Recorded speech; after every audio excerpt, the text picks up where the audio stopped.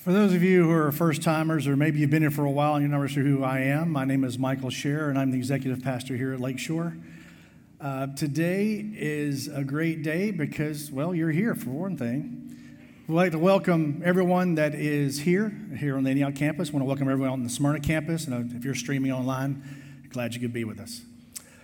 Today is the second week of our new series on the book of James.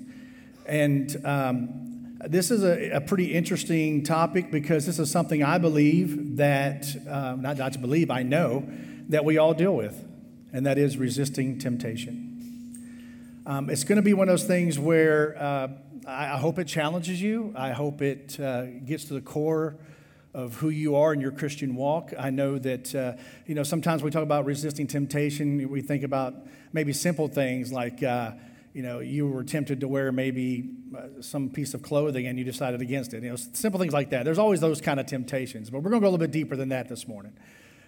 Things that really affect who we are and our character and our Christian walk. Things that are important because it could affect not just our future, it could affect other people's future. But basically, in this topic on resisting temptation, it's basically how to say no and feel good about it. There was an article to businesses on how to say no to help companies rather than to say yes to benefit the employee. Today we want to talk about how to say no to temptation, then to walk away and feel good about it. Some of you, the yes decisions we make on a daily basis tend to be a little selfish or at the least not well thought out. And when we act upon some of these decisions, although it may have been for a personal pleasure or a temporary time of enjoyment, it affects the entire company, or in other words, it affects the entire family. And it would have been better to have just said no.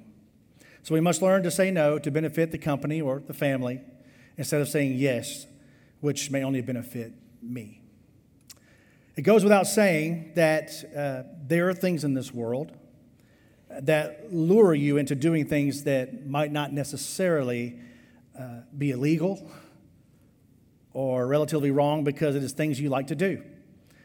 In other words, if you love sports, depending upon your budget, you may not want to buy season tickets to every college and professional sport in your town. Spending that much money could take away things like the need to pay the mortgage, buying groceries, clothes for the kids, etc. Some of you may remember former Los Angeles Dodgers manager Tommy Lasorda. Back in the day, he went on a Slim Fast diet, but was not able to complete the program. Now, when asked about it in an interview, he said, "Well, I'm a strong man, but unfortunately, linguine is stronger." And as Christians, we want to be strong, but there will be times in our lives when it seems that the temptation is stronger. And if we want to live more consistently as Christians, then we need to do a better job at resisting temptation. We all need direction. That is why it's important that we go to God's Word and then do our best to follow what it says. The good news is that temptation in itself is not a sin. Sin is sin. Once you give in to temptation, then that is sin. The importance of this subject cannot be stressed enough. We all know what sin does in our relationship with God. It separates us. Sin separates us from God. And if we are wise enough to follow the counsel that God gives through His Word, then we may be able, among other things, save some marriages, keep from going to jail, or even help save someone for eternity. Some of that counsel comes to us in the book of James. And if you wouldn't mind, just go ahead and turn over there with me right now. If you got your digital phones there, you can use that as well. We're on YouVersion. But the first point I want to make to you this morning is the certainty of temptation. Look at verse 13. It says, "When tempted, no one should say, 'God is tempting me,' for God cannot be tempted by evil, nor does He tempt anyone." Now notice he said, when tempted, not if, not maybe, but when tempted, the inevitable that will happen. And it's important to understand the differences between trials, tests, and temptations. Trials are things that happen naturally because we live in a sinful world. There's disease, poverty, storms that harm communities. And we're going to experience these trials because we live in an imperfect world. Now, tests are a difficulty that is deliberately sent by God that will reveal the depth of our character and ultimately is intended to bring out the best in us. God's purpose for the test is that we mature and that we actually pass the test. And temptation, we need to understand that it is sent by Satan to bring out your worst. It's a deliberate enticement to sin. Satan's goal is that you disobey God and become weak. Satan wants to entrap you in sin so that you will suffer defeat and that you will ultimately find death.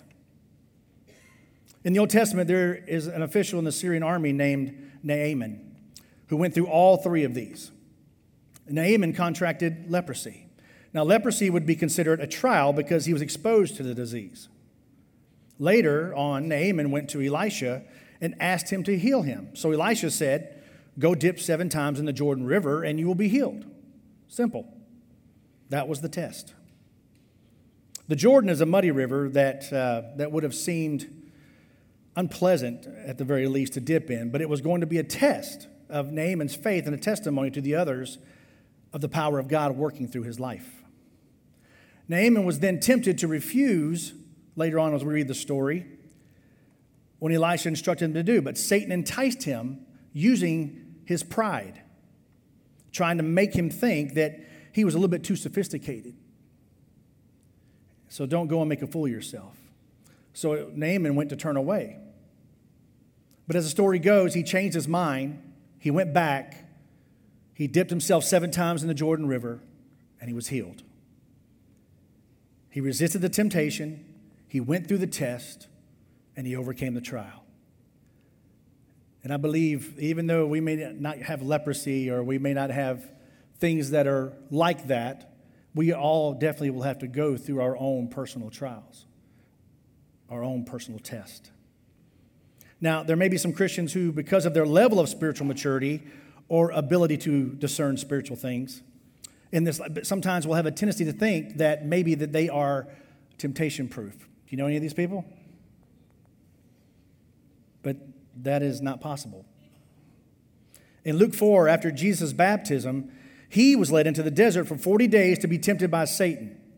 In Hebrews chapter 2, it says Jesus was made like his brothers so that he would become a merciful and faithful high priest who had suffered when tempted and can now help those who are being tempted. We will never be at a point in our spiritual lives where we will be out of the reach of temptation. Did you hear what I just said? There will never be a point in your life where you will be out of the reach of temptation, ever. Temptation is a certainty. Every Christian will have a problem with temptation throughout your entire life. If temptation can find its way to Jesus Christ, our Savior, it can find its way to you and me. Now, at different stages in our Christian lives, there's going to be, unfortunately, an intense desire to sin. And believe it or not, this is not an indication that you are out of sync with God. Matter of fact, I believe it could be just the opposite. Because of your relationship with God and how well you're living for Him, Satan needs to halt your progress. We know that those temptations can come in various ways and at different stages in our lives. When you were young, it might have been sensuality. In your young adult years, it could have been materialism. In your older years, it may be pride.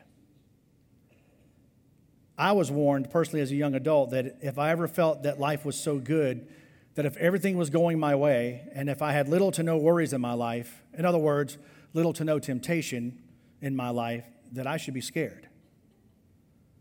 Not scared because something bad was about to happen or was looming over my life, but scared because Satan was happy with the position he had in my life, and there was no reason for him to work that hard on me. I'm not tempted to get drunk. I'm not more spiritual than you. That's just not something that appeals to me like it does some people on the weekends here in downtown Nashville. But I am tempted to lie, to make something sound more important than it really is, or say whatever to win an argument.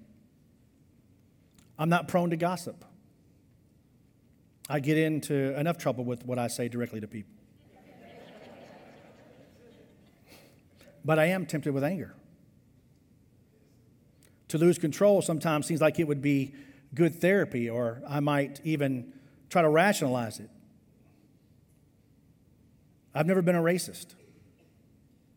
Being raised in a children's home, if someone showed they wanted to be my friend, that was good enough for me. And it didn't matter what color you were. But I do get tempted with lust. When I see someone dressed provocatively on television, I have to make sure that I don't think beyond what is appropriate. Now, the fact that I have a temptation to lie, have anger, and lust may come as a shock to some of you. Some of you, maybe not. But that doesn't make me any less spiritual than you. It just recognizes the reality of the temptations in my life. It's identifying the anticipated attacks, guys, the anticipated attacks of the adversary.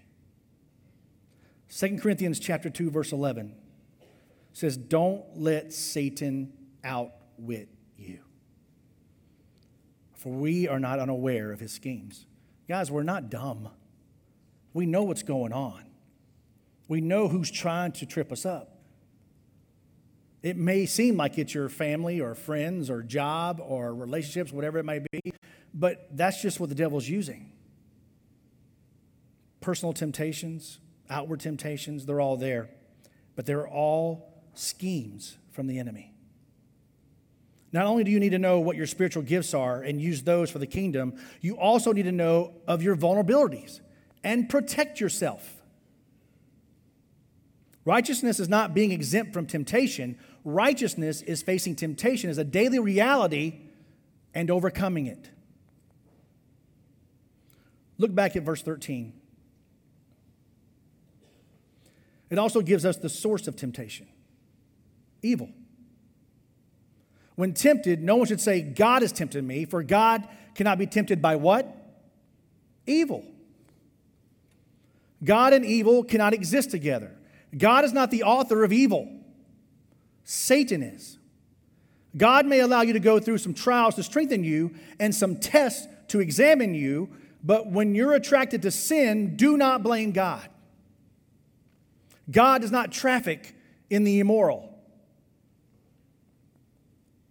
We always seem to blame someone else for our sins, don't we? And that includes God. We live in a world where it's always somebody else's fault, no matter what it is. God asked Adam why he ate the fruit, and what did Adam say? It's because of that woman you made. She made me eat it. It's your fault, God. You created her. Simple. There's a story about an overweight pastor. No, it's not me. Story of an overweight pastor who announced to his staff that he was going on a diet. But the next day he shows up to the office with a box of donuts, and 2 of them had already been eaten. The secretary said, I thought you were going on a diet. Well, the pastor said, I was, but it just wasn't God's will. Well, she says, how do you know it's not God's will? He says, well, I always drive by the bakery, and I was so hungry this morning, so I asked God that if it was his will, that I not eat any of those donuts, to not let there be a parking space in front of the bakery. He said, sure enough, after the 8th time around the block, there it was. Right there in front. We're always going to try to blame someone else or something else for our sin. Remember, God cannot be tempted. He cannot be tempted by evil, and nor does he tempt anyone. Just go ahead and get that out of your mind. It's not God doing whatever it is you feel he's doing. If anything, he's there to lift you up and bring you out of it. Verse 14 shows us the real problem. But each one is tempted when, by his own evil desire, is dragged away and enticed. There was a book written by G. Wallace Hamilton on human nature. Of all things, it was called Horns and Halos. And he said that deep within all of us are 2 natures. One, we are created by God, and so we are attracted to do good and do things that we deem right or righteous. But then we also bear in our hearts the image of Adam and inherit the inclination to do evil.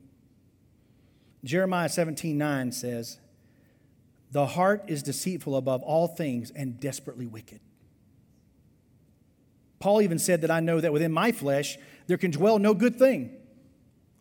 And let's not forget how good Satan is at remembering our inclination to do evil. He was there in the garden when Adam and Eve failed. Satan is a specialist, if you will, in bringing out the fleshly desires that we have. He knows how to arouse desire. But here is where things should be different for you and I. Once you become a Christian, it is your responsibility to say no to the flesh. Romans 13 tells us to not even think about the ways of the flesh.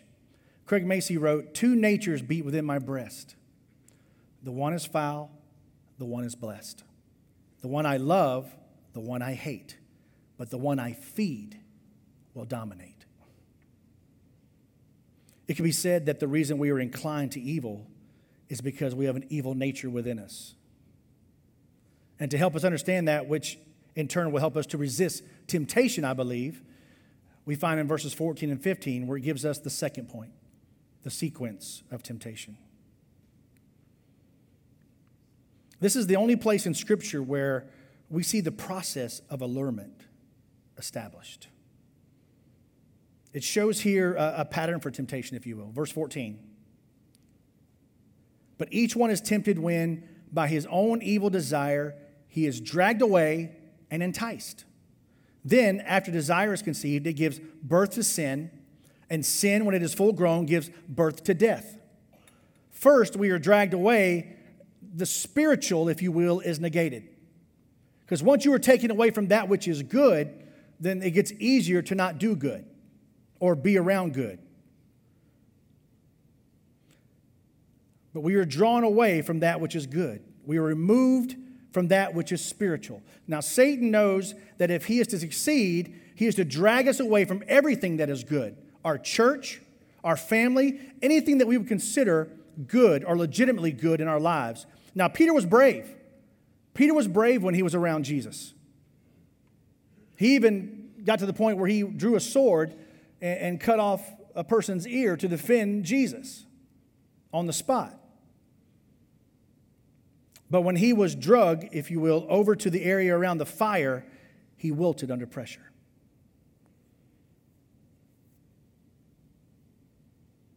We are dragged away, and then we are enticed. Desire is stimulated. Enticed means persuasion, baiting of a hook, seduction.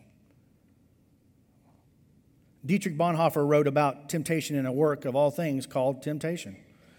And in this, he describes what occurs, he says, in our members, there is a slumbering inclination toward desire, which is both sudden and fierce.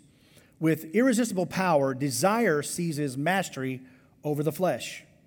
All at once, a secret smoldering fire is kindled. The flesh burns and it is in flames. It makes no difference if it is sexual desire or ambition or vanity or desire for revenge or love of fame or power or greed or money. At this moment, God is quite unreal to us. He loses all reality, and only desire for the creature is real. The powers of clear discrimination and of decision are taken from us. Guys, we are dragged away. We are enticed, and then the sin is committed. It is only after desire has conceived that it gives birth to sin. This is when it becomes action. Our behavior actually changes. You've seen this. Max Lucado wrote, Satan aims his dart at your weakest point and bullseye. You lose your temper, you lust, you lie, you take a drag, you drink, you follow the crowd, you rationalize and say yes, you forget your promises, you forget basically who you are. So the spiritual is removed. The desire is stimulated. The sin is committed, and then a habit is formed. See, the phrase in verse 15, and sin when it is full grown. Sin is like a malignant tumor. If left untouched, it grows inside of you and consumes you. Now, sin is crazy like that because at first there's pleasure, and then there's emptiness, and then there's guilt. But then there's a strange craving to do it all over again. You see, since you were able to do it once, the second time was easier, and the guilt continues to decrease. There is a law of increased appetite and diminishing return that takes over. Have you ever heard of this? It's the law of increased appetite and diminishing return. You have to increase the sin in order to get the same amount of pleasure. You may have started smoking only one joint, but then that was not enough. Soon it became a monthly habit. Then there wasn't enough, so it becomes weekly. And for some, it ends up being twice daily or more. Now, the same can be said about anything. I just use it as an example. But stealing can start off as a childhood dare, but grow into something else. Lying can start off as a motive to protect one's feelings or exaggerate personal accomplishments, but grows into a nonstop habit. Flirting, especially for people who are married, which, by the way, there's no such thing as innocent flirting. Flirting can grow into something more and will, because we have now given birth to sin. Romans chapter 6, verse 18 says, "Don't you know that when you offer yourselves to someone to obey him, you are slaves to the one you obey? And the eventual outcome will be that the soul has been destroyed. Sin, when it has become full grown, gives birth to death. So the soul has to be destroyed." That's Satan's aim.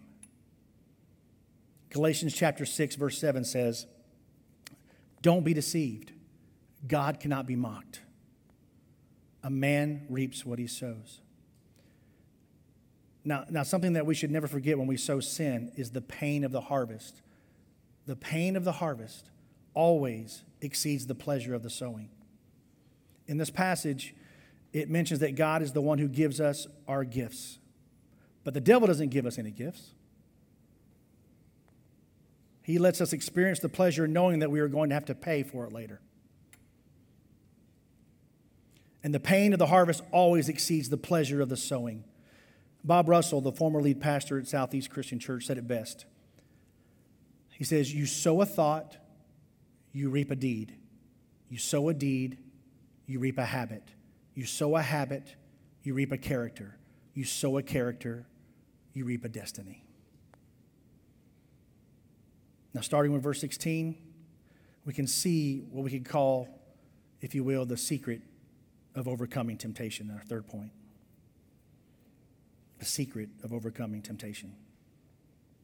Now, it would be easy to try and give you some kind of spiritual formula on how to overcome temptation, like surrounding yourselves with like-minded Christians like you're doing today, which is great. It's needed. Constant prayer and things like this. But when your desires and passions are brought to the forefront, it may be hard to remember some arbitrary do this formula. So to help us, I want you to remember two words. And this is kind of the secret. But it's not really a secret. It sounds good. But two words. Be smart. That's it. That's the secret. Be smart. When you're around temptation, be smart. Show some intelligence. Verse 16 says, "Don't be deceived. Sin is stupid." Didn't say that. I added that on there. Don't be deceived. But sin is stupid. Be smart. Stop and think about what is about to happen, because where you are being led is being led by the great deceiver, Satan. And he wants you to be dumb when it comes to making your own decisions. He wants you to act first and think later. Don't let your decisions or your desires dictate your behavior. Be smart. You know what usually happens when someone is first caught in their sin? They don't feel guilty. But they usually say, "How could I have been so stupid?" How stupid is it when promising politicians get caught cheating and ruin their political careers? How stupid is it when athletes throw their careers away after getting caught betting on their sport while still playing that sport? Certain Hollywood stars were dumb to make millions of dollars and never pay income tax and think they would never get caught. And there are a list of those in Scripture, guys, who did dumb things. Eve, Samson, Moses, David, Judas, Peter, Ananias, and Sapphira. And I imagine that there may be some here today who are flirting with sin. And it would be dumb to jeopardize your influence, your reputation, your health, your career, your family, and maybe even your destiny for just a few moments of pleasure. And you may even think that you're being clever right now because some of you are actually getting away with it. And you think that you're smart enough to know when to stop. Your enjoyment is just enjoying the moment, having this temporary pleasure. Author Gordon MacDonald calls it tiptoeing on the cobwebs. You actually think that you can tiptoe through cobwebs without getting entangled. But the Bible's pretty clear. It says your sins will find you out. We read of Moses that after he'd grown up, that he chose not to be called the son of Pharaoh's daughter anymore. But he chose to be mistreated along with the people of God rather than enjoy the pleasure of sin for just a short time. Moses regarded disgrace for the sake of God as of greater value than the treasures of Egypt because he was looking ahead to see his reward. And Moses was smart. And you and I can be just like Moses in that and saying no to temporary pleasure and yes, if you will, to ultimate joy. It is smart to stay in communication with the giver of good gifts. Verse 17 says this: every good and perfect gift is from where? It's from above. Is it from Satan? No. Every good and perfect gift is from above, coming down from the Father of the heavenly lights, who does not change like shifting shadows. It's just smart to be in a partnership with someone who's dependable. Verse 18 says, he chose to give us birth through the word of truth, that we might be a kind of first fruits of all created. Now remember, first fruits, that's not a crazy thing to say. In this time, what first fruits basically meant was the firstborn, the first crop, all that was committed and dedicated to the Lord. And he looks at us that way, that he wants us to be that type of first fruits where we are committed and dedicated to the Lord.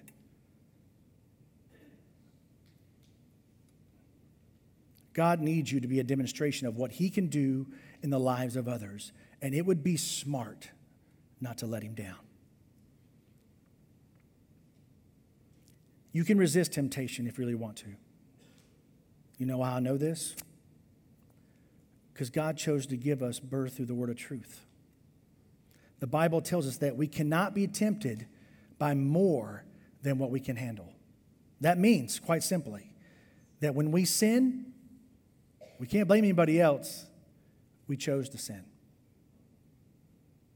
We were not overpowered by some outward motivation or physical whatever. It was our own evil desire, as the scripture tells us. But we had a chance to not give in, but we did. We chose to give in. But you can resist temptation. Remember that temptation is a certainty. It's going to happen. And recognize that there is a pattern of temptation that will lead us into sin, and to guard our hearts against it. And finally, I want to challenge you to remember the secret to overcome temptation, which, like I said before, it's really not a secret. We'll call it, though, godly common sense. How about that? But be smart. You can choose to believe Satan and be deceived and live a lie, or you can choose to believe God and receive his life. The choice is yours. It's been said that every day is an election day. You ever heard this? The devil's against you. God is for you. You have the deciding vote. Father God, we want to thank you for the blessings you give us each and every day. We want to thank you for your son. Thank you for him dying on the cross.